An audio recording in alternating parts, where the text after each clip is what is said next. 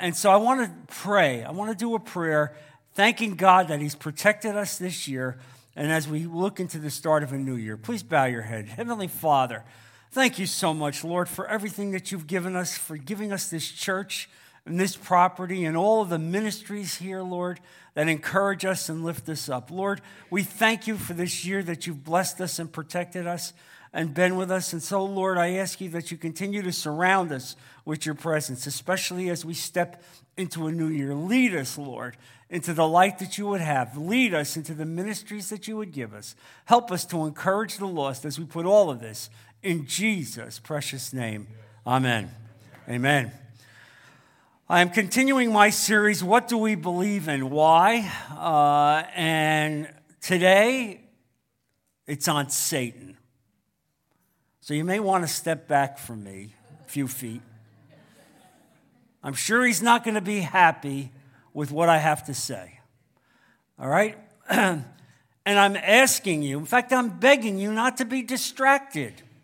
Because, that's how he would like. When there's a message like this being given, when we talk about who he is and how he operates, he would like nothing better than to take your mind and all of a sudden you're thinking about that boat trip. You're thinking about that vacation. You understand. You think about where you're going for lunch. You're thinking about everything except the message that's here. We're talking about Satan, about who he is, about how he wants to destroy you. And so down through the ages, you see, Satan has been depicted as something of a man-goat with horns and tails and clad in red tights and a pitchfork. You know that. You've grown up seeing those cartoons like that. And even in the contemporary world we face, there's so many people that don't believe in Satan. There's so many Christians that don't believe in Satan. Well, I want to assure you, he's real. He's existed. We spoke last week about how he stood outside the manger and swept a third of the stars, a third of the angels to earth to revolt against God. He is absolutely real, and he wants to destroy you. It's the central goal of Satan to deny his existence. That's what he wants. He wants you to think, oh, come on, John, he doesn't really exist. This is an exaggeration of your mind. And that's the central nature of what he wants you to think. Now, a great book that I would recommend to you is the Screwtape Letters by C.S. Lewis. And I hope you all have this in your library. If you don't, order it. I get a commission on every one of those. I wish I did. But let me tell you, it's a superb book. And the idea of the book are two demons communicating with each other. The senior demon in hell, all right? The senior demon in hell and the junior demon on the earth. And the senior demon is Screwtape.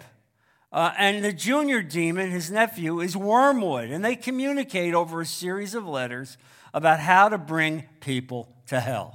And Wormwood is working with one of his patients and bringing him to hell. And so one day, he writes to his uncle, I have a problem here. I need your advice. And he says, should I reveal myself? Should I reveal myself to my patient? And Uncle Screwtape gives him some incredible advice. You'll see it up on the board. And he says there, the fact that devils are predominantly comic figures in the modern imagination will help you. If any faint suspicion of your existence begins to rise in his mind, suggest to him a picture of something in red tights, and persuade him that since he cannot believe in that, it is an old textbook method of confusing them, he therefore cannot believe in you. He doesn't want you to believe that he exists. Even when you get these thoughts and images in your mind that take you away from the things of God, which is what he plants. C.S. Lewis's book was so powerful that he wrote afterwards that it took him a year to get out of the mindset of being a demon. Can you imagine? 1 full year after writing this book, that the images were so profound and so deep that it took him to be able to get back into a spiritual vein. And so we often fall prey to this same ploy. So where is the balance? Where is the balance between acknowledging a very real force for evil in this world and still opening up ourselves to our own warts and flaws? It's a critical question that we all have to answer this year as Christians. Look at Ephesians 6, verses 12.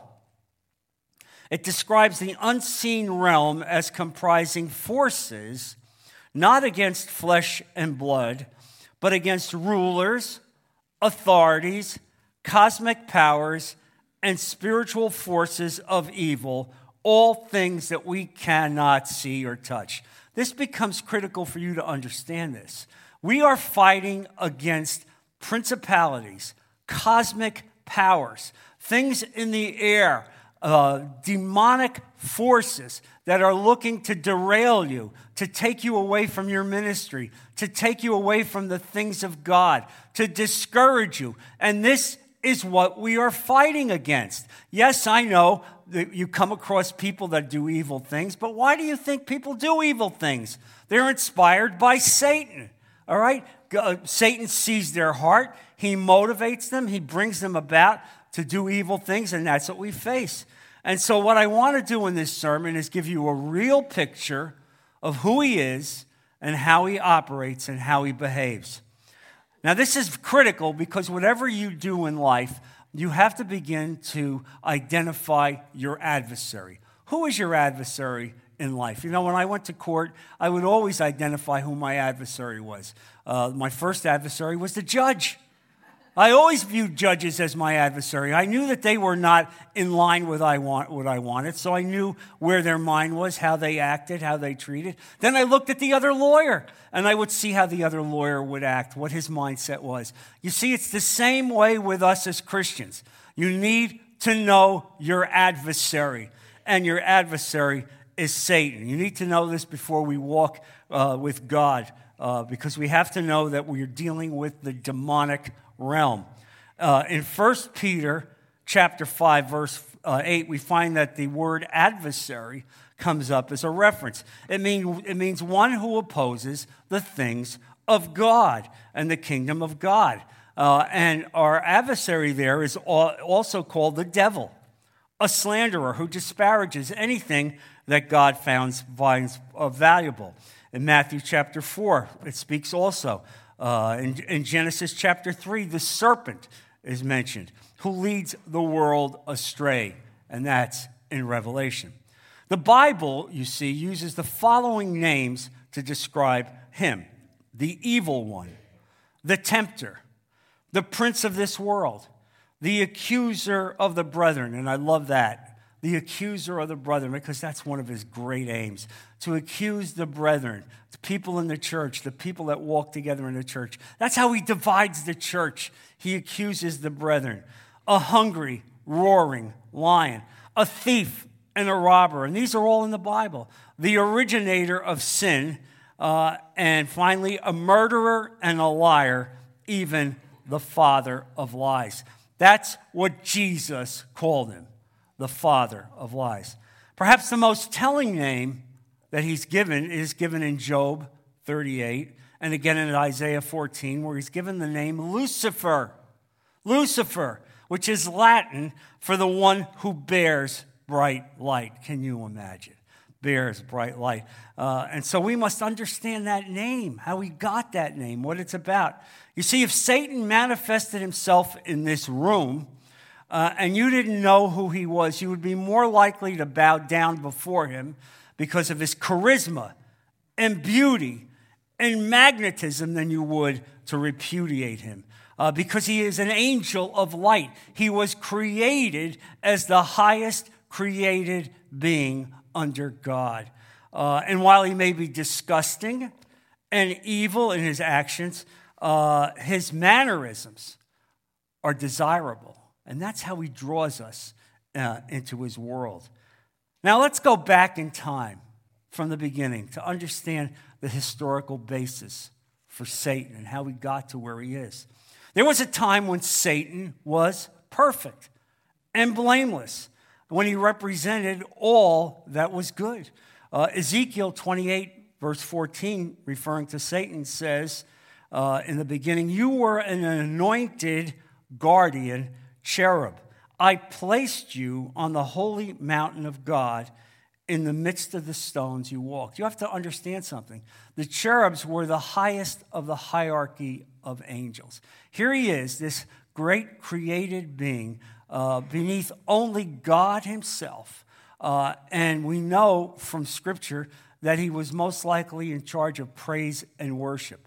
Effectively, he was the prime minister of God, traveling all over, advancing the things of God. There were no angel was more important or higher than Lucifer. And cherubs are the highest classification of angelic beings. In fact, when Adam and Eve were expelled from the Garden of Eden, God put cherubs to guard the entrance of the Garden of Eden and to guard the tree of life. That's how high up they were. Lucifer was the highest of the high, second only to God himself. No created being was closer to God than Satan was before his fall. Look at Ezekiel 28, verse 15.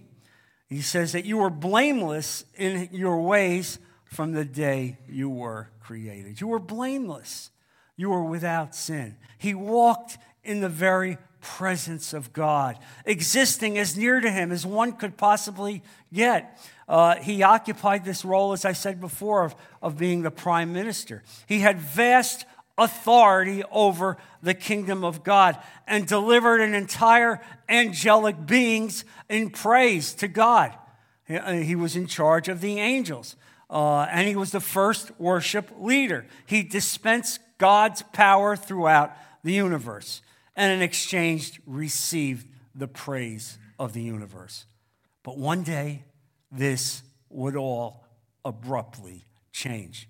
There came a time when the spirit of Lucifer allowed his blossoming pride to get the better of him. And this becomes the essence of sin, pride. It's the essence of our own sin, pride. And if you go back to the real foundational aspect of sin, it all begins with pride.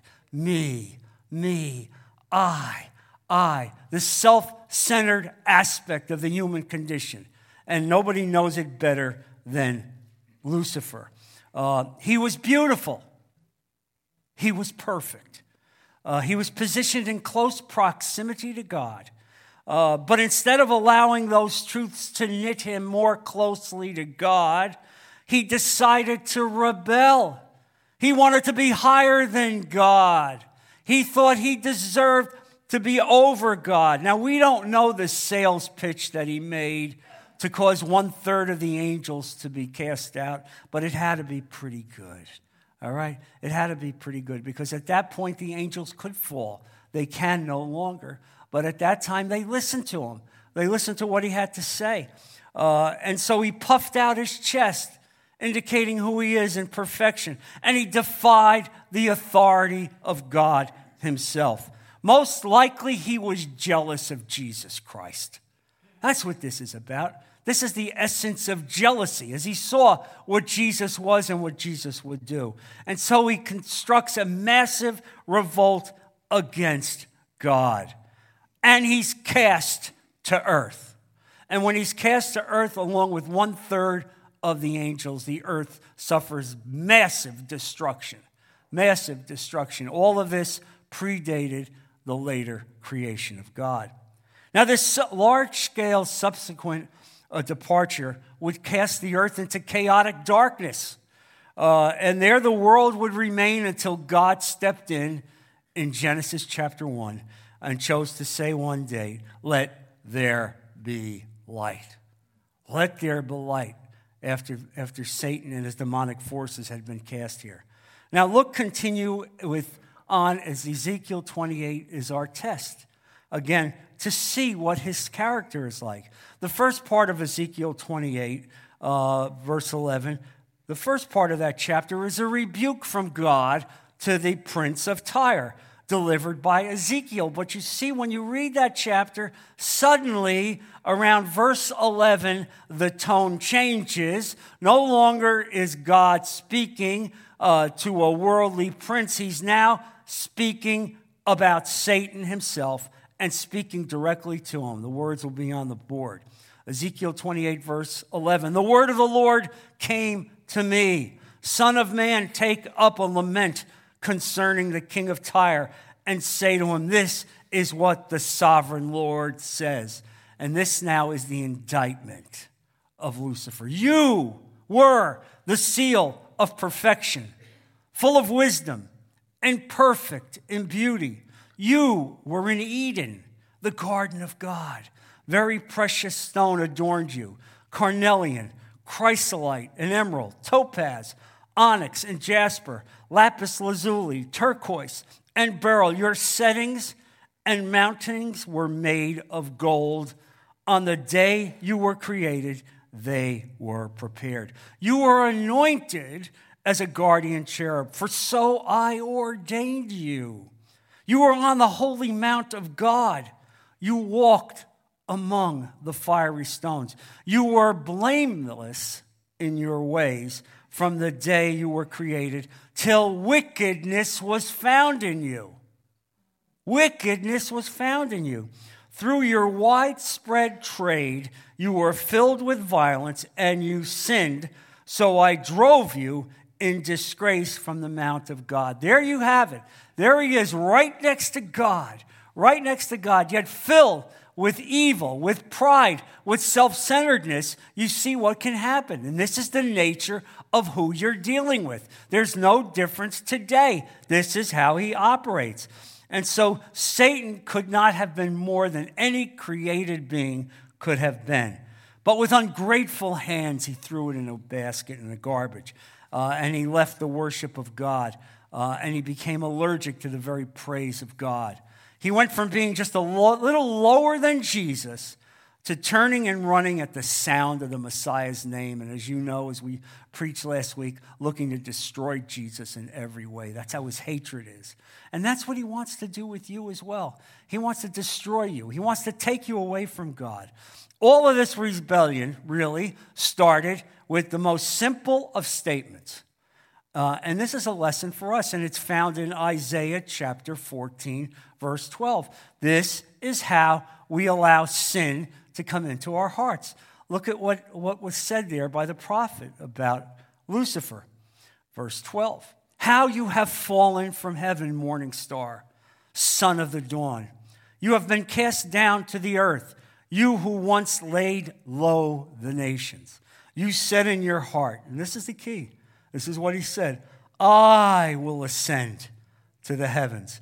I will raise up my throne above the stars of God. I will sit enthroned on the mount of assembly, on the utmost heights of Mount Zaphon. I will ascend above the tops of the clouds. I will make myself like the Most High. As a result of that astounding pride and arrogance, God cast him out of heaven, along with 1/3 of the angels. There you see what happens. You see the nature of sin. You understand it. It's this self-centered arrogance. Look at me, God. Look at how I am. I'm good. I'm righteous. I don't necessarily have to follow everything you do, God. I can take some of my own decisions to myself. And this is how it is. This is how Satan operates. And then he begins to work on your mind. You're a good person. You're a righteous person. You don't need to go to church every Sunday. Take a day off. Sleep in. After all, look how hard you work. You're good. You're good. Look at your neighbors. You're so much better than they are. You see how Satan operates? He doesn't tell you to go out and murder somebody or rob somebody. That'll never happen here because you're Christians. But here's what he wants. He wants to take you away from loving God. You understand? It's that simple. Take you away from loving God, from loving the people of God. This is what he does. And he does it by focusing on self. Me, I. And you see it here. I will build my own kingdom. I will rise above God. I will chart my own course. Isn't that one of the things that appeals to us? You chart your own course. Look at you. You could be anything you want to be. You don't have to necessarily hang around with those church people. You could be so much greater in the world. And this is what he likes to do. And so he seeks rebellion. He seeks to take you away from the love of God. You're not going to become a disciple of Satan. That's not what's going to happen. But instead, you're going to find yourself being less in love with God, less in love with ministry. And this is how he operates. And so Satan wants the lovers of God, the children of God, to detach from their allegiance to God. There it is. It's that simple. That's the plan. And so most of us have an ingrained system of right and wrong. And so he knows you're not going to go out and rob a store. You're not going to go out and murder somebody. But you know what? Well, maybe I don't have to go to church as often as I do. You know, I could stay home. I could rest. And maybe I don't have to hang around with those church people as much as I've done. And you know what? I don't have to do that ministry. I don't need to do that. He knows my heart. I'm good. And so what you see is you don't worship Satan, but you fall out of love with God. That's how he works. That's the nature of how he works. And you find yourself stepping away from God. And so how does this happen? Well, you know what? All of a sudden you miss a service here and you miss a service there. And then you know what? You're missing a few weeks here and you're missing a few weeks there. And there's all good reasons. All right? We all have good reasons. You're entitled to take vacations. It's good to be with family, but understand something. Every time you walk away from your affiliation with God, you get closer to Satan. That's what happens. All right? You don't even realize that it's happening. And so Satan wants to have you be detached from God. Now, would he like it if you became a disciple? Of course he would like it. But there are very few people that cross over to that. Certainly not those in church. Those people that are involved in murder and robbery and mayhem in so many ways. Some of the great leaders of the world that did despicable things like Hitler, all right, and Mussolini, and Julius Caesar, all those people that did horrible things that were absolutely motivated by God. And make no mistake about it. In every world power throughout the world, Satan is in the room. He's in the room. Don't kid yourself. When you see what happens with Hamas and Israel, who do you think motivates these people? What do you think happens? This is exactly what he does. He puts evil into your minds. And as you draw and walk away from God, his power increases.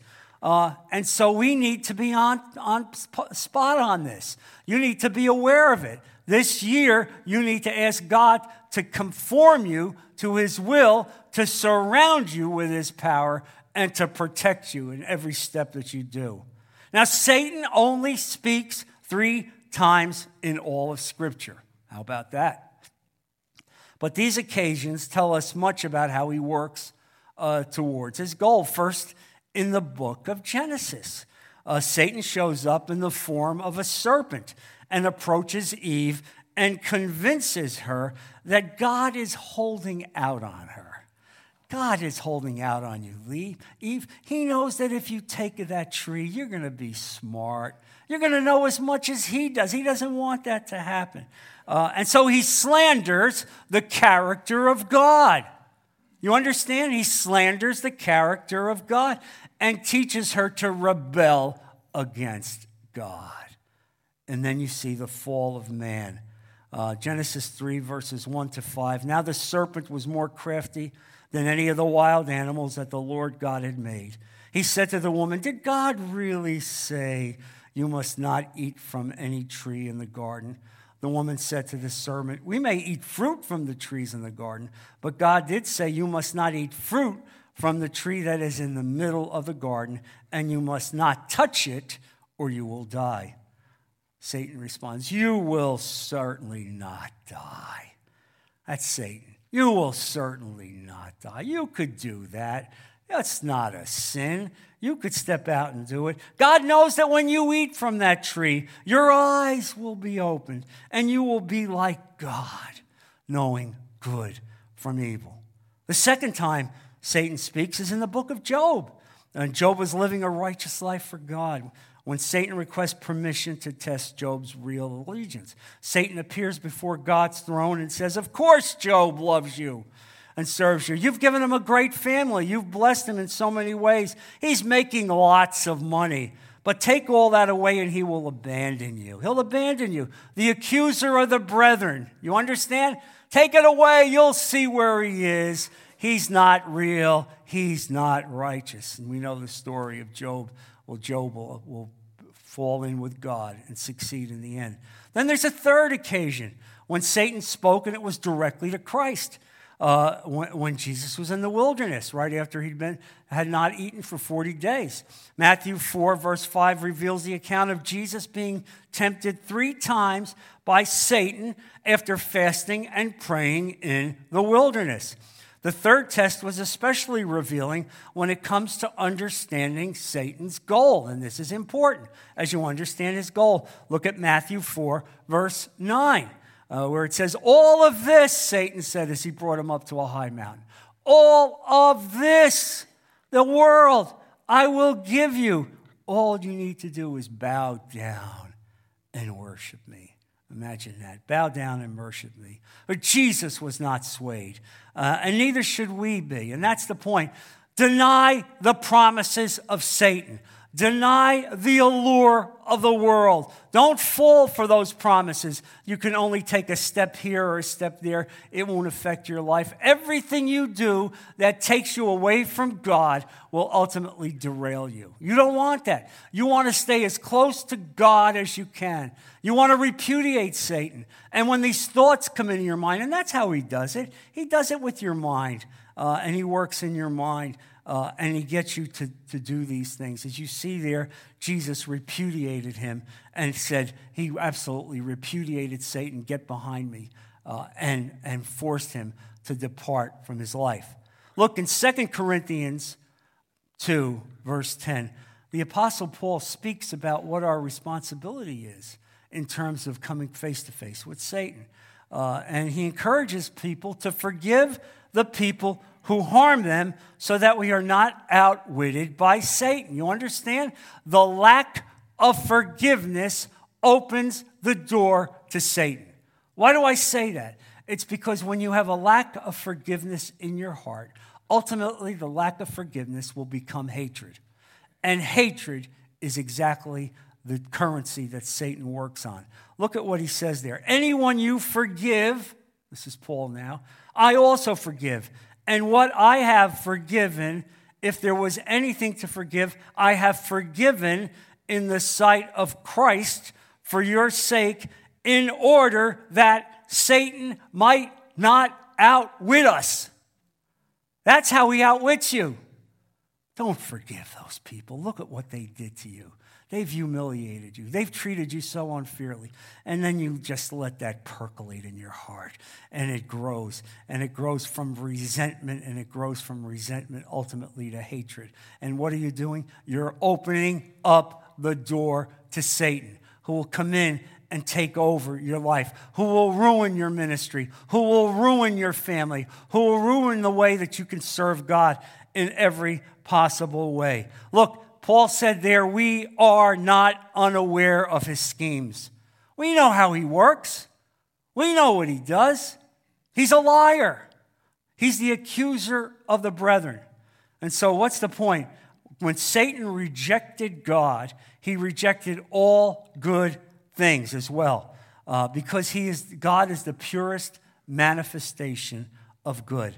Where God promotes light, Satan promotes darkness. Where God promotes love, Satan promotes hatred. Where God promotes freedom, Satan loves to see us bound up. He specializes in subversion, perversion, and digression. And he is prepared to use every single tactic in his arsenal towards those ends. He wants to take you away from your love of God.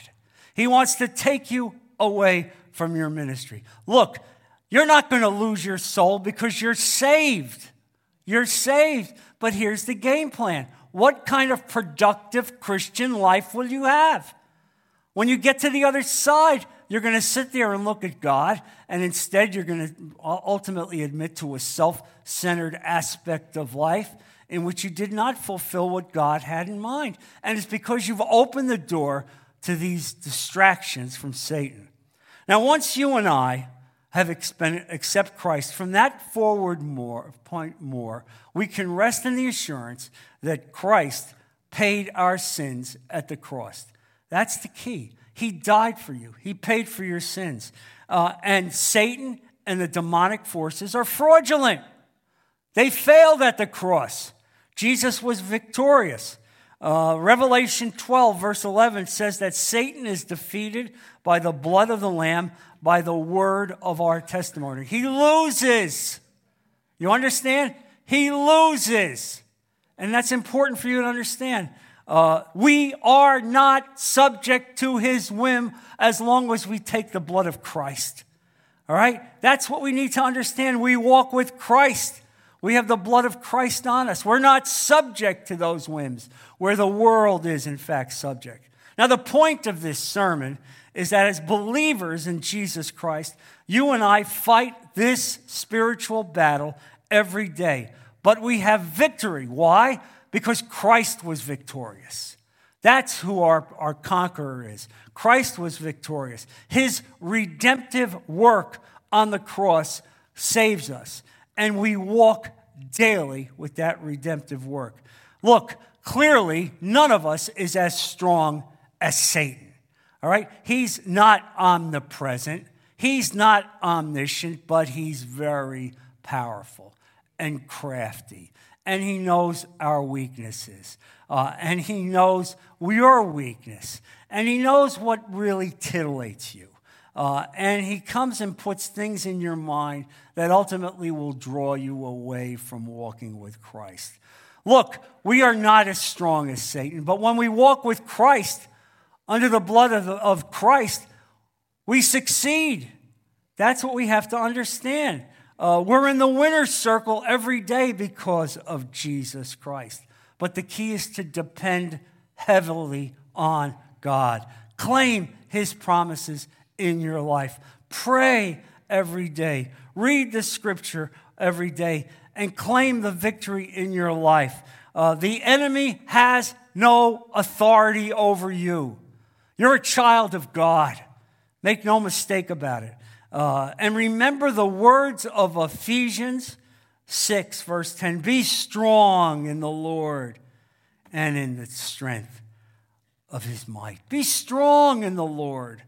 And that's what I claim for you this year as you look out into a new year. Be strong in God. Yes, there's going to be dark days. Yes, there's going to be evil things. Yes, there's going to be down days. Yes, there'll be ups and downs. But you walk with Jesus. And you make it a point to plant that flag here. I'm with Christ. I walk with Christ. I'm going to dedicate myself to Jesus. Every day of my life, I'm going to walk with you, Lord. I'm going to walk with the people of God. I'm going to make it a point to come to church as often as I can, to surround myself, Lord, with your people, to surround myself with the Word of God, to be surrounded so that I can protect myself from these evil forces, and God will not fail you. Because I've read the last page in the book of the Bible, and you know what it says? We win. Amen. We win. We win. Don't be dismayed. Don't be downhearted. We win because we walk with him. Let's bow our heads. Lord, I thank you for this message, Father. I thank you for the fact that you've given us the freedom to walk with you. Lord, I pray that this message is anointed and that it touches the hearts of the people. And Lord, I pray that if there's someone in this congregation that has not yet accepted you, that when they hear this message, they recognize, I can't walk alone. I can't walk alone, but I can only walk with you. And so, Father, I pray that that person will pray to be with you and come forward at the end of the message to be prayed for by those here in the front. Lord, guide us, protect us, lead us, surround us in every way, especially as we walk into this new year. Give us the strength, Lord, to carry your flag to a lost world as we put all of this in Jesus' precious name. Amen. God bless you, church.